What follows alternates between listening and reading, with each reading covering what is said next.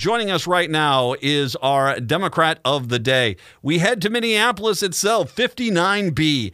Representative Esther Agbaje is kind enough to join us. She is representing 59B, which is the downtown area and the north side. She's kind enough today to talk about her reelection campaign. Representative, thank you very much. I appreciate the time. Thank you so much. It's great to be with you. Congratulations. You, of course, won in 2020. And you've gotten 2 years in a fairly competent House with the Democrats in charge, dealing with a fairly incompetent Senate run by the Republicans. Your thoughts just on your first 2 years there in St. Paul? I always tell people it is a fascinating and terrifying place all at the same time. But no, I think the House did a really good job of pushing forward a number of bills and investments into our communities, especially those having to deal with our young people and having to deal with housing and health issues, education. All of those things I think were great to be behind, as well as some civil rights issues. And we were able to pass a couple of bills, even with our Senate colleagues.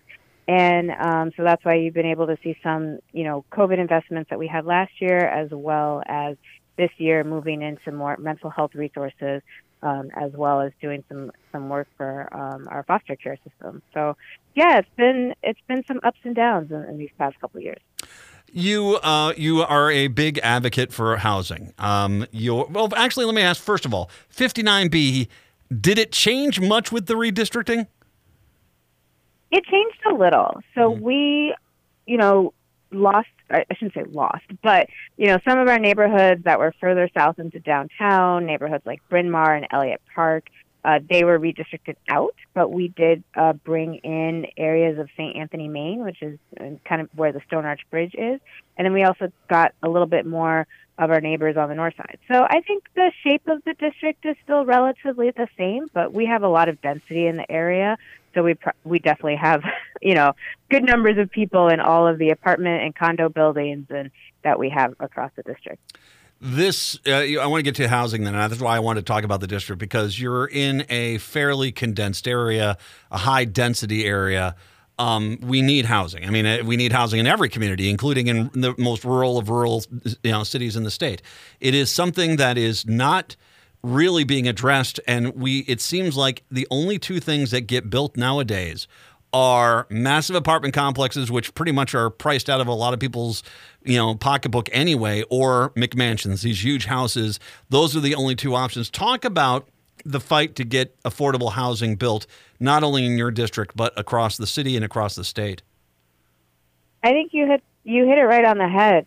Affordable housing is a crucial need across the state. And here in my district in particular, we see that with a lot of the apartment buildings going up, the luxury condos going up, just as you said, people are getting priced out. And we need to make sure that we are actually focusing on spending money on rehabilitating some of our older housing stock to make sure that those are habitable places for people to live, and hopefully that they're also at a lower price point and that they're meeting people's budget needs. Because we want to make sure that our families have safe places to stay, because the thing about affordable housing is really not, it's more than just a commodity. It's more than just a return on investment if you're a small-time landlord, but it really is a place where people can go and call home. It's a place where they have rest, refuge, where they can take care of themselves. When kids know that they're not going from place to place, they can do better in school. Parents also do better at their jobs when they know where they're going to be every day. And so that's why it's really important that we focus on housing. And in other parts of the state, we know that there are lots of areas that new businesses are coming there. They need workers to live close by, and we need to make sure that we have affordable housing in other parts of the state, so that way people don't feel like they can't get those jobs because there's nowhere to live around there. So those are some of the things that we're facing kind of as a statewide issue. I would say, particularly in my district, I do focus a lot on landlord-tenant issues because we have a significant portion of renters, if not maybe even majority renters in my district.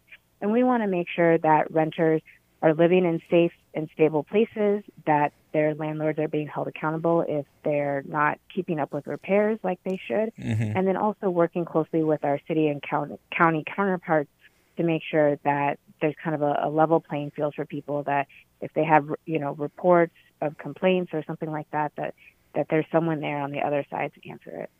This has always been a fight when we talk about landlords and renters. Is that you always for there's a lot of great landlords. There's a lot of great owners of apartment buildings. They do a wonderful job, and it's very it's appreciated for sure.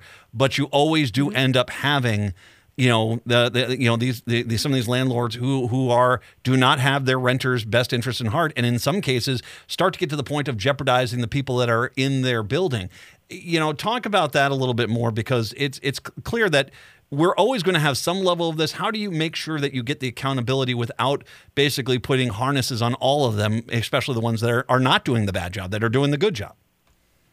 I think it all goes down to communication. The landlords who are doing a good job, they don't have to worry about, what is coming in to make sure that their tenants also have access to the same judicial system that they do. Because if you have that communication in place, you probably can work out a lot of these issues without ever having to go to court. But a lot of the bills that we've put up this year and in previous years before I was even in the legislature is really about ensuring that renters especially can access the same judicial system, can access the court system, can make sure that their voices are heard when something goes wrong. And then for those landlords who aren't doing what they're supposed to do, to know that, there are enforcers around who will make sure that you are actually providing a safe place to live for people.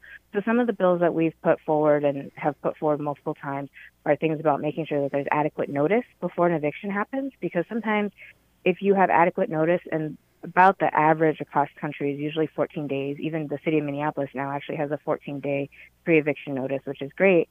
That gives the renter time to find resources, because it's usually going to be a non-payment of rent issue, and it helps them find emergency assistance resources. It helps them find maybe an attorney if they need one. And then so that way maybe you can resolve those issues before you even get to the court. Another thing that we've continued to push multiple times is having evictions be expunged from people's records, because what happens now in the state of Minnesota is once that landlord files, there's been no court case, there's been no appearance before a judge, but it's just been filed, just an allegation, that follows that person, that renter's record for a very long time, which then makes it much more difficult for them to secure housing in the future. So we want to make sure that if you go to your court case and it gets dismissed, or you win, or you get a settlement, that falls off immediately. And then finally, one of the things that really helped a lot, especially during the height of the pandemic, is making sure that if you are in line for assistance, and that's emergency assistance, maybe you're getting funding from a nonprofit, or, the city or the state or the county has funds available to help renters stabilize and be in their homes, that you can't be evicted while you're waiting for that money to come in. And we saw that worked really well for about 18 months during the height of the pandemic, and we want to make sure that we're bringing something like that back, because it's about making sure people can stay home, but also making sure that our landlords are getting paid, especially those who are doing a good job. Representative Esther Agbaje is joining us. 59B is the district. Let's go back to housing a little bit here, because it's kind of the ugly truth of it. When I was on my city's planning and zoning committee for a while. And one of the things that we always addressed was wanting to try to make sure we had affordable housing being built, not just, upper class housing, or, housing that was pricing out a lot of people, a lot of the renters. When you say I'm going to build low income housing on this block, on this site, the next thing you generally hear is a lot of the people that live around that site saying, wait a second here, what do you mean low income housing? Why aren't you building, other housing here that can actually increase the area's value? Why are we doing this? Talk a little bit about that, because they're to a point, and this has been something that's been talked about a lot. Part of the problem for the city with affordable housing is that it's kind of fine if it's over on the other side of town, but if it's in your neighborhood, there's a tendency of people in the city to not be supportive of it. No, I think you bring up a great question that comes up all the time when we start talking about public housing, low-income housing. I think those monikers, too, we have to remember that everyone deserves a safe, clean, dignified place to live, whether, that's an efficiency or a one-bedroom or a single-family house if a person so desires. I think when we talk about this, we should really be thinking about how are we caring for our neighbors, and how are we caring for those around us and providing those amenities. And those amenities in the long term will provide value to a community. I think, what I find a lot, particularly in my district and throughout the city of Minneapolis, is there are a lot of people who do want to become homeowners. They see that as a path towards wealth, and I think that is a path to get towards wealth building. And I think we need to be looking at how can we build homes that people can actually afford to buy. And whether that is a single-family home or a duplex or some other type of shared housing situation, I think we need to look more at those. When we're also looking at apartment complexes, I think mixed income housing is really good, because part of that is really making sure that we're getting people at all levels that are mixing and interacting with each other, can start to build that social networking with each other as they get to know their neighbors. What we don't want to do is we don't want to concentrate areas of poverty, because we know over history, watching how things have happened throughout the country, that just tends to exacerbate some of the issues that we see and some of the problems that can come with it. But if we start mixing things around, we start, having, more high income people live with lower income people, maybe that builds new opportunities. If we have mixed use type of housing as well, where maybe you have some businesses on the bottom floor, on the first floor, ground floor, and then you have units up above. There's so many things that we can do, especially in our district where we do have a lot of density. People do want more walkable neighborhoods. They do want more amenities. And I think there's ways that we can get creative in making sure that we can create healthy, habitable, dignified housing for people who want it. Well, and then this goes hand in hand with another issue you talk about, and that's public transit. I know that we are in this new age. We're trying to figure out how much of the workforce is going back into the downtowns, going back in. I mean, a lot of people are now, at least on a part-time basis, working from home every week. So there is a change that's going on. We're still trying to figure this out. But the reality is we still have businesses downtown that need workers. And reality is downtown is not affordable for most workers. They're having to come on in. We need to have reliable public transit that can get the working class in, because I still even also agree, even if you do have a car, it's not cost effective to be able to park it anywhere downtown. So we have to have this option on the table. Talk a little bit about that, because I know that this is something where I think Republicans feel as if with the change that's happened after the pandemic, that public transit is something that can be more on the chopping block for them than it has been in the past. Yeah, public transit is crucial. I mean, as someone who has lived in downtown for a number of years, that is my main way of getting around, if not walking. So it's true, because I've talked to so many people who, you're right, they work downtown, but they live in the suburbs, and it's hard to get here sometimes from even just our first ring suburbs. So I would really much want to see greater investment in bus rapid transit, making sure that, we have dedicated bus lanes, so that way the bus can actually move faster and move on time. Because what we find is that when people see that there's high frequency for public transportation, it's highly dependable, they tend to use it more often, because, like you said, no one really wants to drive a car around and then figure out a parking space and pay money for that. Like, it's a lot of a hassle. But if you can just jump on a bus or jump on a train and get to where you need to go and maybe walk a couple blocks, I think so many people would much prefer that.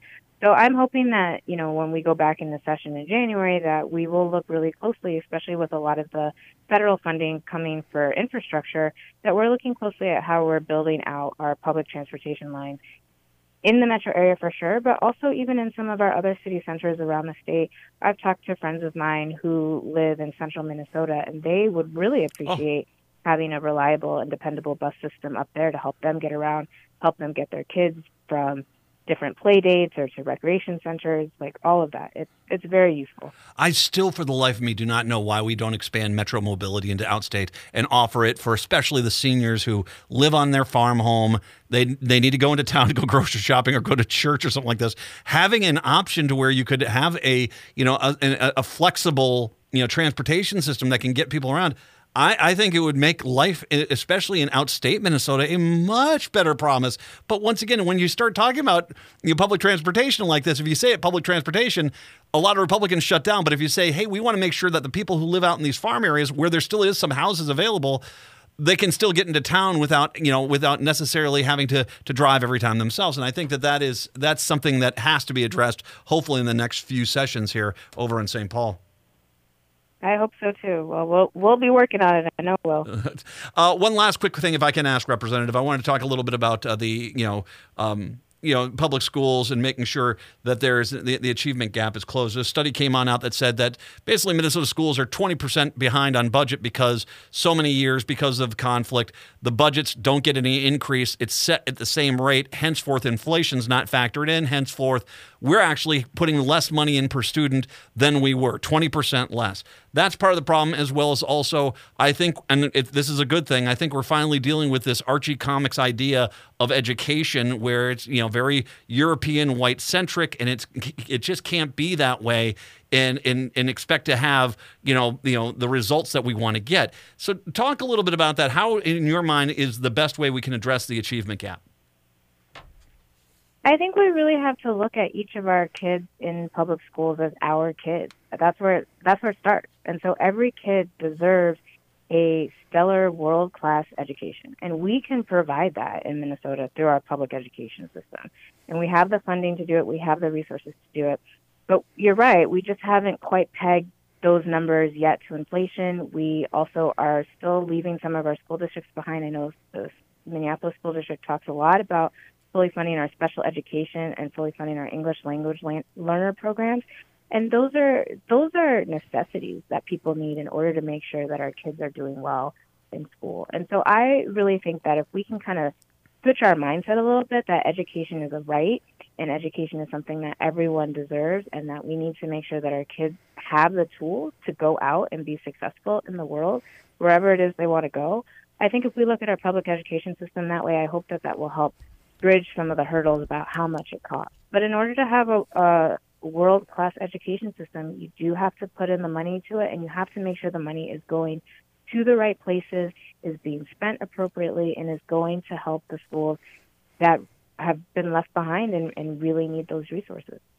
59B is the district. The representative is Esther Agbaje, is kind enough to join us here. Representative, if people would like to find out more about your campaign and your issues and where you stand on everything, help you out perchance on your election here, what's the website they should go to?